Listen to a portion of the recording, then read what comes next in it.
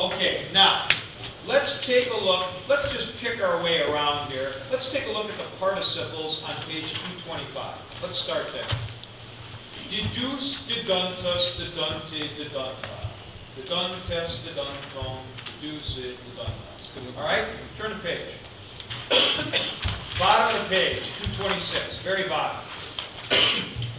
Heirs. Deuce, duntus, dunted, dunta. See, Eric? No did on the front. So you just have the basic form. On top of 227, duntes, dunton, duce, duntas. All right, now take a look at the subjunctives. Page back to 225. And look at C toward the top, present subjunctive active. And you'll notice how this goes like gnosco, but that strong omega. Well, you can guess, Eric. Turn the page. Look at the aorist subjunctive, middle of the page, B. Do, dos, do, dom, and do, da, dos. Okay? Yeah, I mean, this is do. Right. Now, I want you to notice something else. If you... You expect any No, that's sad. You should get a Homer doll when you teach this lesson. I will personally purchase you a Homer. I'm gonna get that for you. If I see one this weekend, I'm gonna get you a Homer doll, some type of Homer figure, you know. We will do this. This will be fun. I will accept it. I would like you to notice that in these, take a look at that present subjunctive again on 225. Notice that for the subjunctive, all of the forms have circumflexes on them. Big dead giveaway. Turn the page. The aorist subjunctives, same thing. Because what you've actually got is you've got this duh, and then that is dominating now as it goes through, and it's contracting. Remember, there are no buffers here. This is the basic stem. Delta and an O vowel, just like here is theta and an E vowel. There's no buffer on these. You put stuff right onto it. All right, now, if it is in the indicative, let's stick with ditto me, and let's look at the indicative forms at the bottom of 224. Bottom of 224. Now, these are a little strange.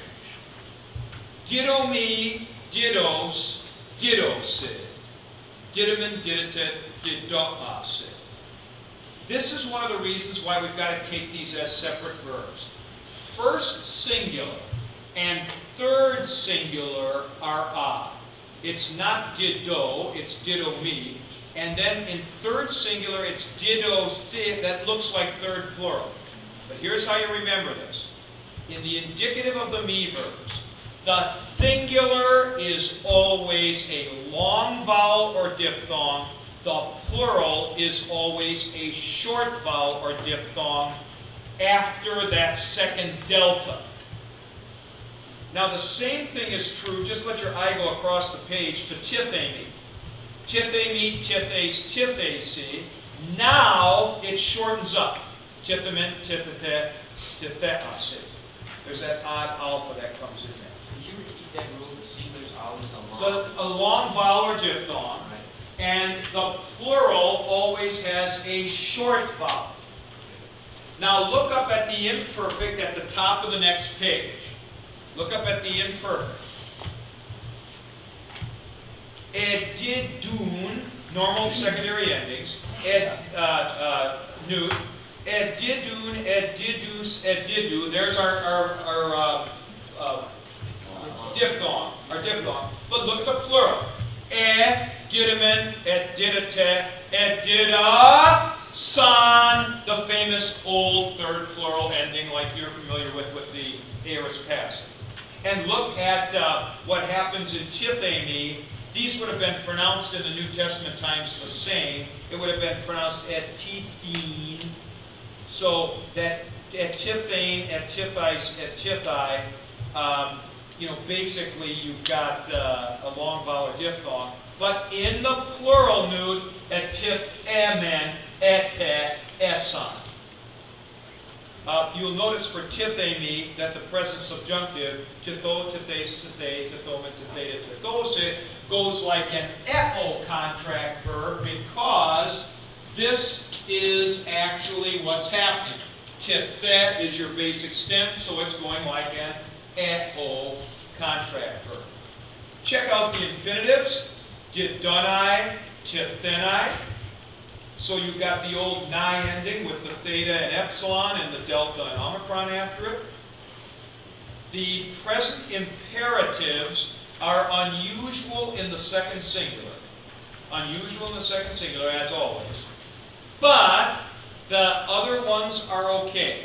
Didate, didato, didatosan, tithete, titheto, tithetosan. They use the to-tosan ending.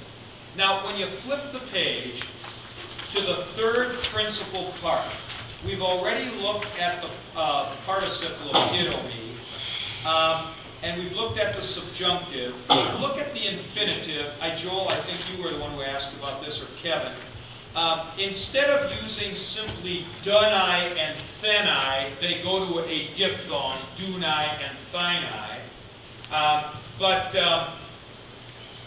they do not have the tit or the dit on the front.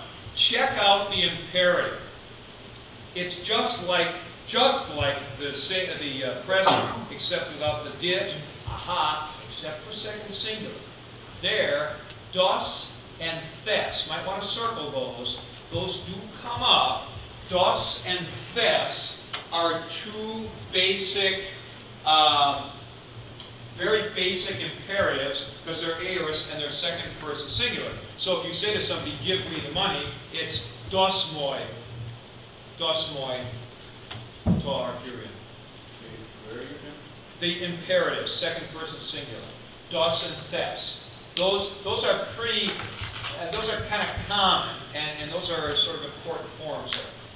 Now, the thing I've got to talk about specifically, to me, this is the only hard part about these, is the